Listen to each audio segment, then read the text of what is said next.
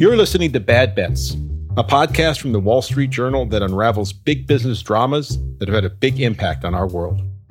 This first season chronicles the collapse of Enron. I'm John M. Schwaller. The moment Enron went bust was nowhere near the end of its story. The public outrage around Enron had started to build even before the company filed for bankruptcy. Afterwards, it exploded. Congress and federal criminal investigators were pressing to find out who was accountable, from company officials to the institutions that enabled their dealings. Stay with us. The Claude 3 model family by Anthropic is your one-stop shop for enterprise AI. Haiku is lightning fast and cost-effective. Sonnet strikes the perfect balance between skills and speed. And Opus sets new industry benchmarks for intelligence. Learn more at anthropic.com/Claude. Up to this point, we've mostly told you that until its bankruptcy in December 2001, Enron had lots of admirers. But even before Enron collapsed, there were public officials in one corner of the country who believed company executives were, well, crooks. Everyone loved to say how great Enron was, and they turned out to be a total and complete con. That's former California Governor Gray Davis. He's not just talking about Enron's alleged accounting frauds. He's talking about Enron's role in the California electricity crisis that in 2000 and 2001 cost the state billions of dollars and left hundreds of thousands of people literally in the dark.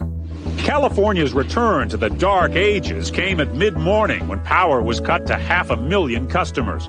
Without warning, the lights went out across whole neighborhoods. Stoplights out, cars colliding, gas pumps idled, automatic teller machines out of service. All part of the blackout.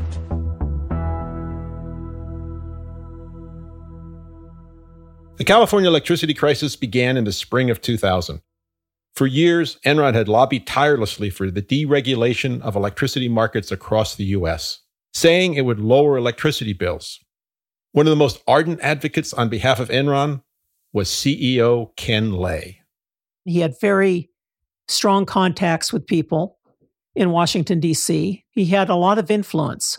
And again, he was always urging everyone to open up markets, let these competitive forces bring benefits to consumers. That's my colleague, Rebecca Smith. She covered Enron and the California energy crisis for the Journal. Before the market was deregulated, local utility companies made, sold, and delivered energy to customers. The rates were set by state and federal regulators, but they weren't very efficient. And many people thought that breaking up this system would bring prices down through competition. When California deregulated the retail energy market, the utility companies sold most of their power plants to independent power companies, and the state set up institutions for electricity trading. You could think of them as sort of like auction houses. They were where the producers and the energy traders like Enron would offer power for sale each day. So they'd tell the auction house how much electricity they had and what the price was they wanted for it. The exchanges, these auction houses, would then pick the winning bids until they had enough to satisfy the need for power that day. So basically, the utilities were required to buy all of their electricity from these new auction houses, and they had to pay whatever the market charged. But instead of this competition bringing down prices, the opposite happened. In May of 2000, the price spikes began, and they kept coming in waves. Wholesale electricity prices at times reached 10 or 20 times normal levels. That's what the power suppliers were demanding. Of course, summer temperatures push up electricity use, and a drought in the Pacific Northwest had cut down hydroelectric supplies. But that didn't fully explain the high prices. At times, the amount of electricity offered for sale seemed suspiciously small, as if the suppliers were withholding power to drive prices up.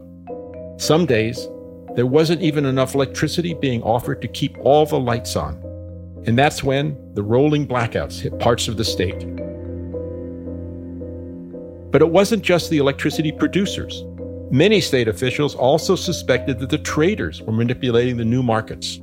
And in the opinion of former Governor Davis, The leader of the band by far was Enron.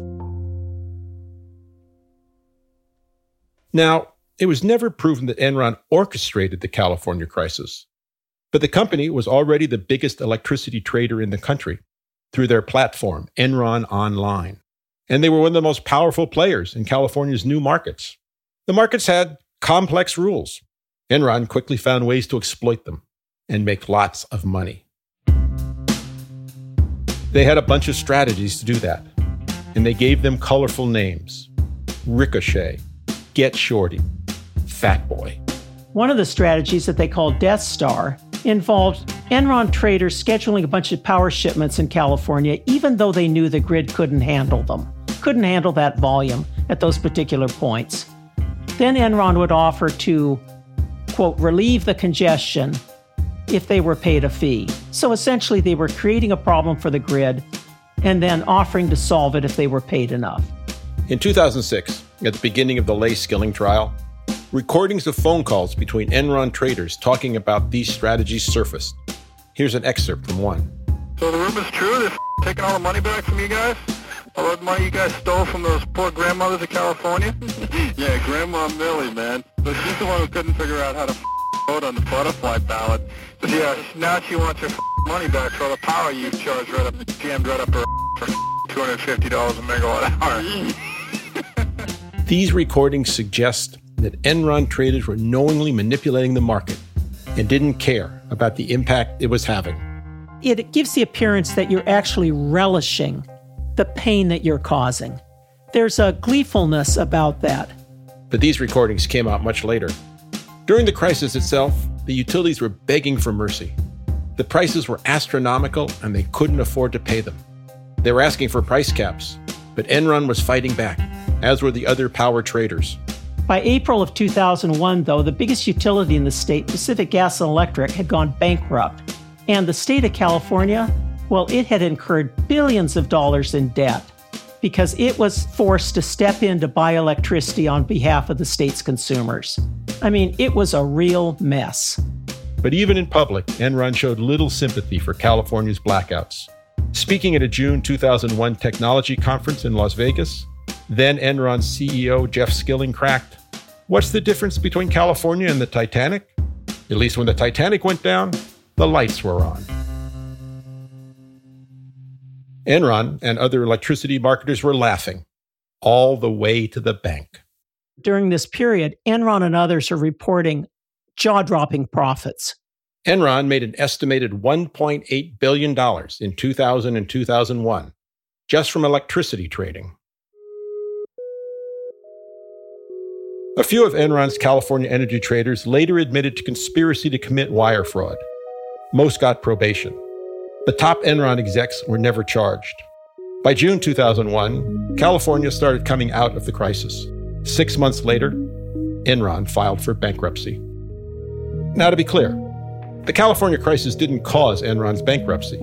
In fact, if anything, all that market manipulation actually padded Enron's bank account. But Enron's bankruptcy gave California critics a new national stage for their complaints. California Senator Barbara Boxer brought up Jeff Skilling's snide jokes about her state when she grilled him in a hearing in February 2002. From everything I can put together, Mr. Skilling, you helped cause these anxieties while you laughed about it. The people of California were not laughing then, they're not laughing now. Our state wants justice. Boxer wasn't the only one who wanted to hold Enron execs accountable. The public pressure was immense, and two groups took swift action. Congress held extensive hearings about the company's collapse, and the Justice Department created the Enron Task Force, a team of dozens of federal prosecutors and investigators from around the country. They would undertake the largest criminal probe in U.S. history focused on one corporation.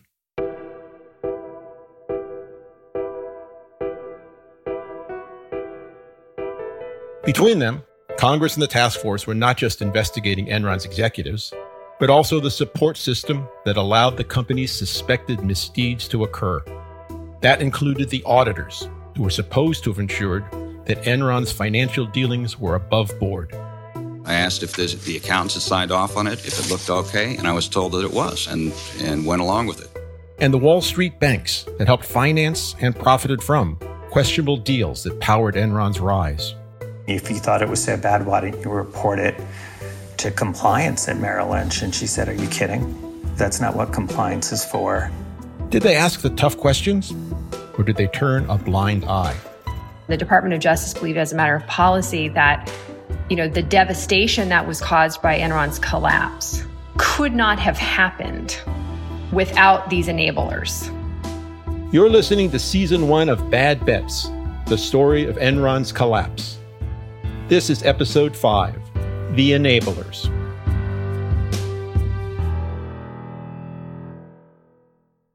After Enron declared bankruptcy, it didn't take long for Congress to spring into action.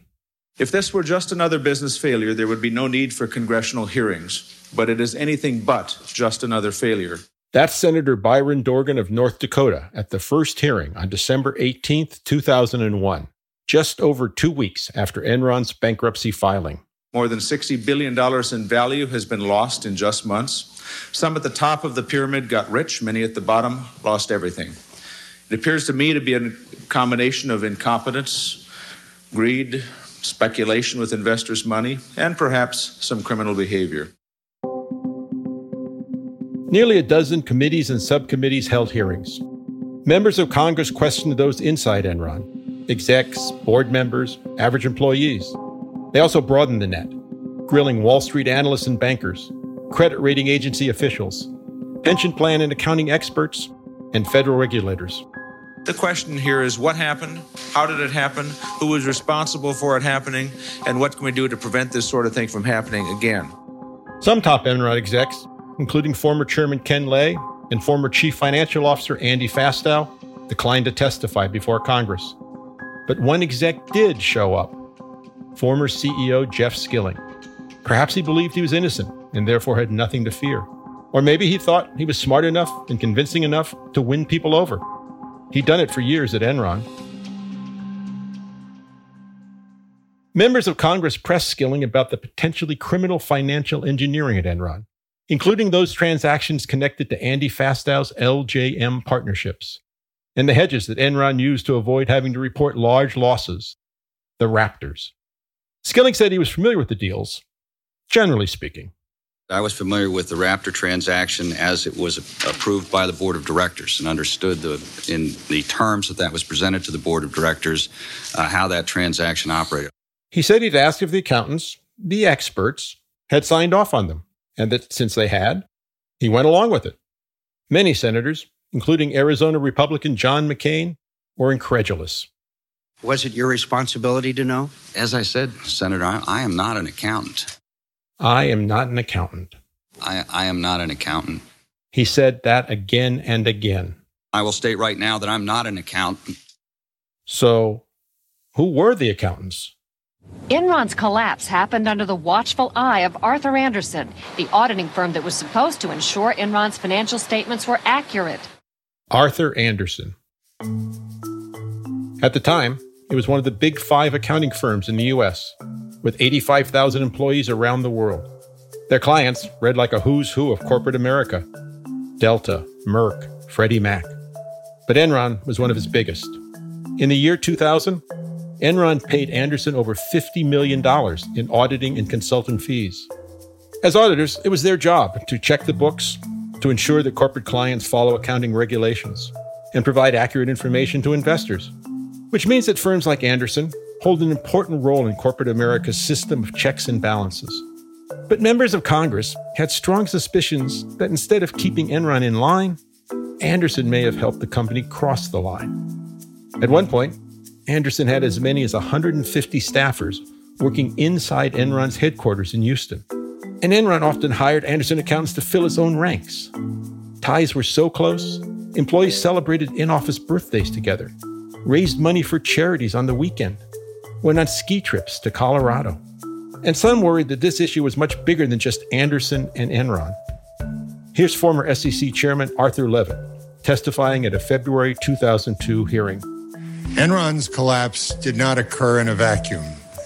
Its backdrop is an obsessive zeal by too many American companies to project greater earnings from year to year. At one time, I referred to this as a culture of gamesmanship. What was once unthinkable in business has become ordinary. In our highly competitive economy, more and more business leaders are employing financial maneuvers that approach and sometimes cross ethical boundaries. Accounting rules are dealt with in terms of what I can get away with, or if it isn't expressly forbidden, it's okay.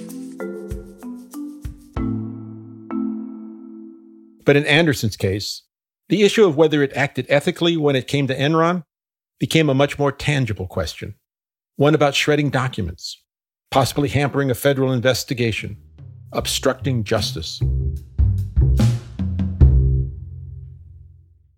Cyber attackers are using AI in creative ways to compromise users and breach organizations. In a security landscape where you must fight AI with AI, the best AI protection comes from having the best data. Zscaler has extended its Zero Trust architecture with powerful AI engines that are trained and tuned by 500 trillion daily signals. Learn more about Zscaler Zero Trust plus AI to prevent ransomware and AI attacks. Experience your world secured. Visit zscaler.com/zerotrustai. Congress wasn't looking at Arthur Andersen just because it had overseen Enron's books, though that likely would have been reason enough. There was something else, something Andersen did in Enron's final months that put the accounting firm squarely in lawmakers' crosshairs. Back in August 2001, senior executive Arthur Andersen had become aware of Enron's, quote, looming problems, according to a later Supreme Court decision. In September, Andersen formed a crisis response group to deal with anticipated attention from the federal government. On October 19, Andersen's suspicions were confirmed when they received a copy of a letter from the SEC announcing that it had been informally investigating Enron for months. Just a few days later, on October 23rd, David Duncan, the lead Andersen partner on the Enron account in Houston, directed firm personnel to the shredder. Andersen employees in 4 different offices in the U.S. and Europe destroyed almost 2 tons of Enron-related documents. In January 2002, Andersen disclosed that the shredding had taken place, adding fuel to the firestorm that was already raging over Enron's collapse. Members of Congress had questions. What exactly was shredded? Could you enlighten us about what we now know about those files? What did they pertain to? Was it the partnership agreements? That's Representative Ed Royce of California, questioning Arthur Andersen's CEO, Joseph Berardino. Well, excuse me. Unfortunately, it's hard to recreate shredded documents. We have been trying to recreate whatever's possible to recreate, and we're able to recreate a lot of it. Could you give us some insight, since you've got some of the puzzle pieces together, as to the subject matter of what was shredded? No, I cannot. I just don't know. Berardino declined to comment for this podcast. While Congress could shine a spotlight on Andersen, more direct consequences would come from criminal authorities. In March 2002, the Enron task force indicted Arthur Andersen, charging the company with obstruction of justice in connection with shredding Enron-related documents. Besides being the task force's first indictment, it was also notable for charging the company itself rather than individual employees, a turn of events that few could have fathomed just a few months earlier.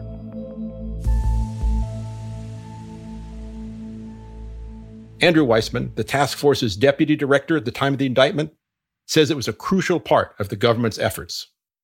When I think about the Enron investigation, it's really easy to think of it as it's about the corruption of Ken Lay and Jeff Skilling and Andy Fastow, and these sort of larger-than-life people who really didn't seem to have a moral center and did things that you think are really outrageous. And all of that's true, but that to me is not the lesson of Enron. Enron to me is a lesson about the enablers of how did all of these systems not catch it.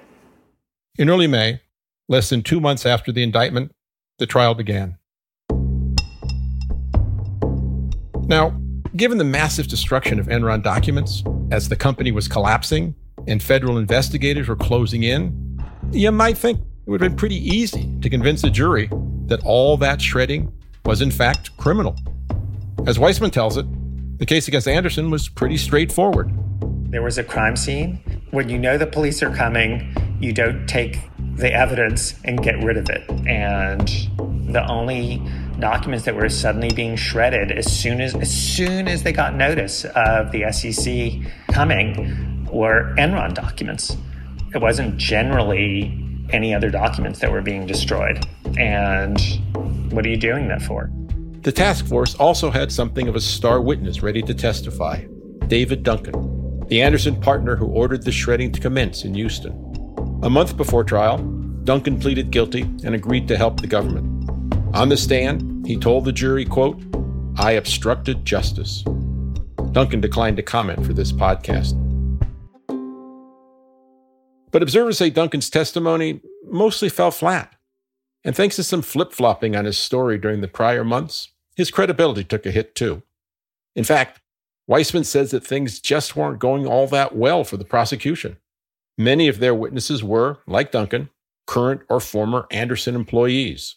So they were sort of conflicted in terms of loyalties. Things were going so poorly that Weissman and his colleagues made a risky move. They rested their case earlier than planned, hoping they could start scoring points by cross-examining defense witnesses, making them look bad. This was the defense's opening to make their case, that Anderson employees weren't trying to foil government investigators. They were just processing all those documents to get ready for an internal review by the firm's own top management. Rusty Hardin, Anderson's lead attorney for the shredding case, says it was part of the normal course of business.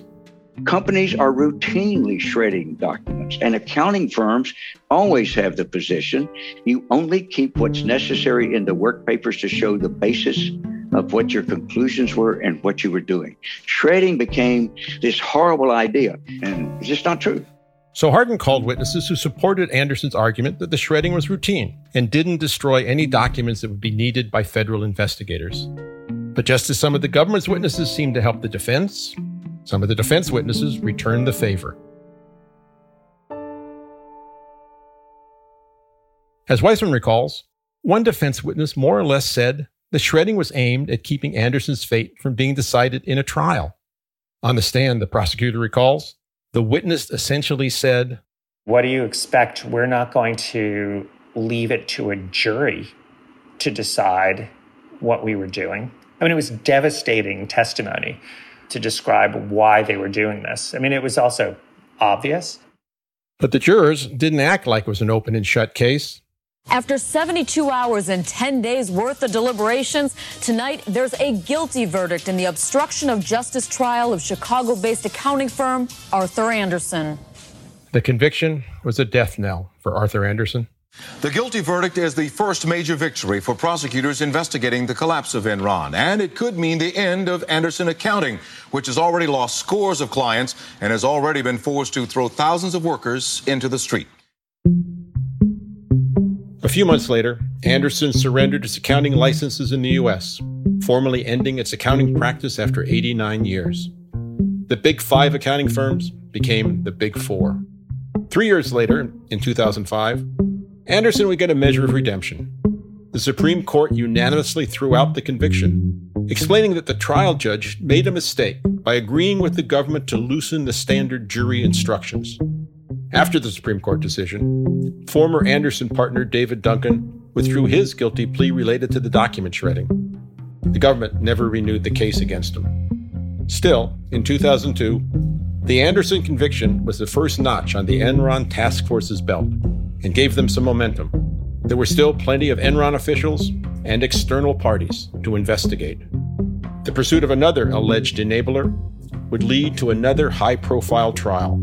This one targeted officials at one of the biggest names on Wall Street, Merrill Lynch.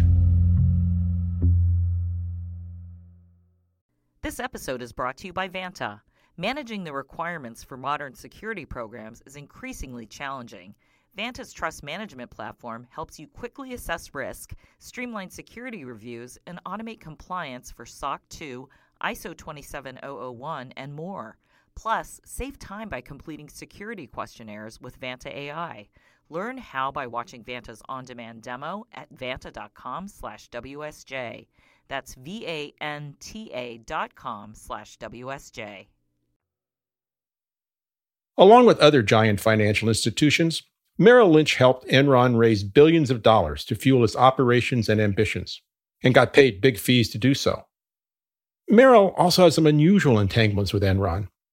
When CFO Andy Fastow was raising money for his LJM partnerships, he reached out to Merrill. In fact, some Merrill officials put their own money into LJM. When the task force started digging into Enron's finances, though, there was a really unusual deal between Merrill Lynch and Enron that caught their eye. It involved barges in Africa. By the late 90s, Enron had a bunch of assets all over the world. A power plant in India, a water supply company in England, a utility company in Brazil, and of course their pipelines in the US. They were profitable, but not wildly so. Now Skilling had already begun steering Enron towards a more asset-light future, digital. But some of his projects, like broadband, were more experimental and were losing a lot of money. Prosecutor Catherine Rumler says, as 1999 was coming to a close, Enron was worried it wouldn't meet Wall Street earnings projections, and execs were getting desperate. So they were looking all over the company to find earnings anywhere they could find them. They found a few nuggets off the shores of West Africa.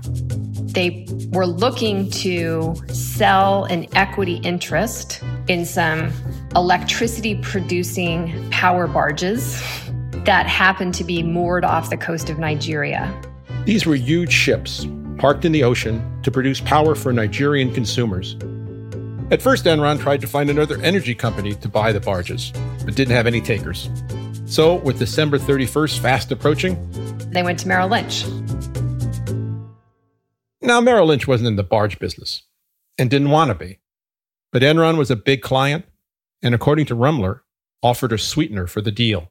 The CFO of Enron at the time, Andy Fastow, got on the phone with the head of investment banking at Merrill Lynch and gave him his word that Merrill Lynch would be taken out of the deal in 6 months. An alleged secret promise that Merrill would be able to sell the barges quickly at a guaranteed profit. Transforming the deal essentially into a debt deal or a relationship loan. A loan, prosecutors argued, made to look like a sale, so that Enron could report profits. In the final week of December, Merrill Lynch paid $7 million for the barges. It was a small dollar amount in the grand scheme of things, but a pretty crucial favor, according to Rumler. And that would allow Enron to then book the deal as an earnings event. Enron logged $12 million in profits and met its earnings projections for the quarter. Prosecutors argued in doing so, Enron lied to investors with Merrill's help. But that wasn't all. Remember that alleged promise that Merrill would be out of the deal in 6 months? Well, 6 months later, Merrill sold the barges at a profit to none other than one of Enron CFO Andy Fastow's LJM partnerships. The whole deal was quick and successful, and according to the government, criminal. It was relatively small in terms of the overall economics, but it was very indicative of the types of schemes that the Enron executives engaged in and how those schemes would not have been possible without the complicity of third parties. Besides being allegedly criminal, this deal was an example of the ethical minefield that the LJM operation had created.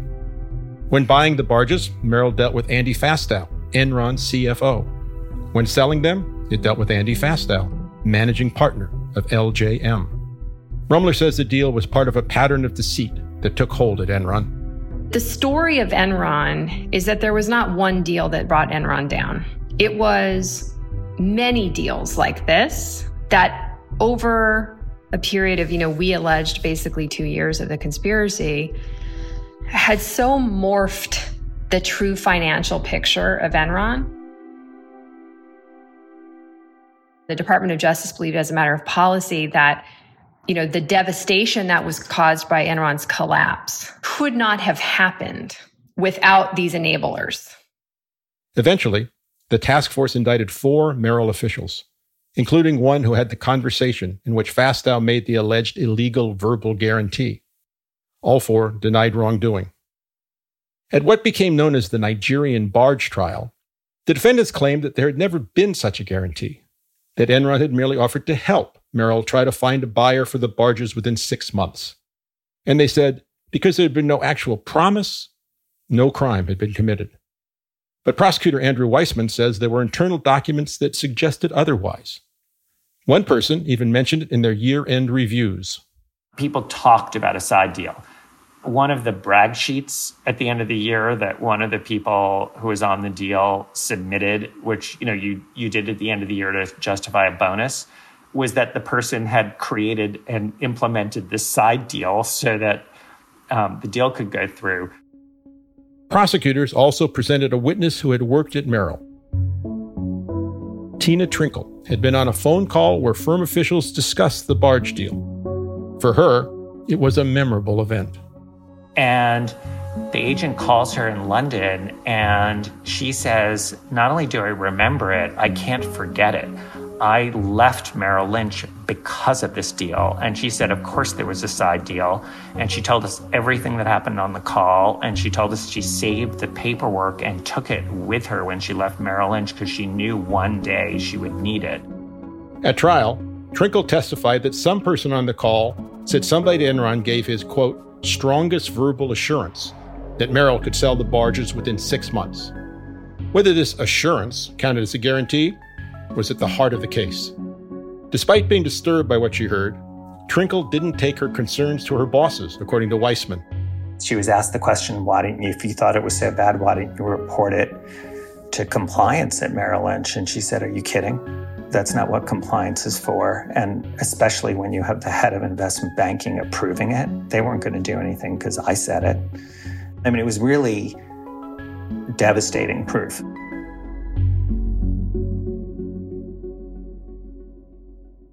Trinkle did not return our request for comment. In a recent email, a spokesman from Merrill, which is now a division of Bank of America, said the firm didn't have any further comment on its dealings with Enron.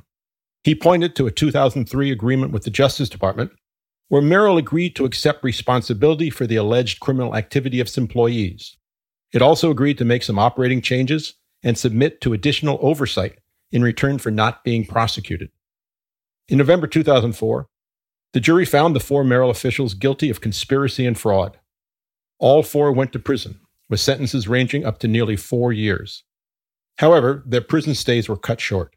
A federal appeals court threw out most of the charges in August 2006, saying the government had misused a particular fraud statute in convicting the men. The court did note that, quote, this opinion should not be read to suggest that no dishonest, fraudulent, wrongful, or criminal act has occurred. Close quote.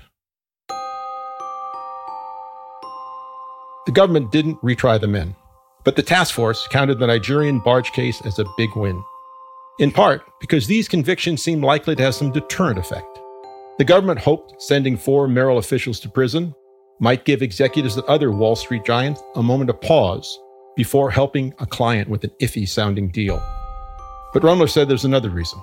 The case showed that a jury would convict someone for doing what became known as a secret oral side deal. The oral side deal was definitely an MO that, in particular, Fastow used to, get a deal done and violate the accounting rules at the same time. Prosecutors said they figured that if they could get a conviction against Merrill Lynch execs, they might be able to get the same result with Enron execs. While they had been pursuing Enron's enablers, those execs remained the task force's main targets. The investigations into CFO Andy Fastow and CEO Jeff Skilling had made good progress, and prosecutors felt each had fairly clear ties to Enron's alleged frauds. But CEO and Chairman Ken Lay, perhaps Enron's ultimate figure, was much harder to pin down. In early 2004, the task force brought on a new prosecutor. John Houston would spend the next 2 years helping build a case against Ken Lay. I can still remember flying into Houston, Texas for the first time and realizing I'm not sure I know what I've gotten myself into here. That's next on Bad Bets. We have a correction to make. Senator Byron Dorgan represented North Dakota. In a previous version of this podcast, we incorrectly stated that he represented South Dakota. This episode of Bad Bets was hosted by me, John M. Schweiler. The original reporting on which this season is based was done by Rebecca Smith and me. In this episode, we also relied extensively on other reporting by colleagues at the Wall Street Journal. Bad Bets is a production of the Wall Street Journal. This season was produced in collaboration with Neon Hum Media. From the Wall Street Journal, Kateri Jochum is the executive producer of this podcast. Dan Rosen is the co-executive producer of WSJ Studios. Anthony Galloway is the global head of video and audio at the Wall Street Journal.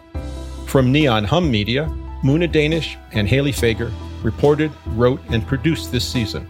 Nafala Cato is the associate producer. Story editing by Annie Gilbertson and Vikram Patel. Sammy Allison is the production manager. Sound design and engineering by Scott Somerville. And the executive producers from Neon Hum are Shara Morris and Jonathan Hirsch. This episode was fact-checked by Justin Klosko. The theme song and many of the tracks you hear in this series were composed by Hansdale Hsu. The other music in this season of Bad Bets is from Epidemic Sound and Blue Dot Sessions. Subscribe and listen wherever you get your podcasts. I'm John M. Schweiler. Thanks for listening.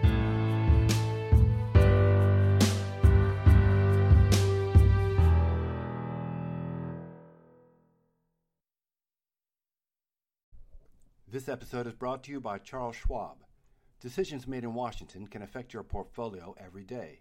But what policy changes should investors be watching?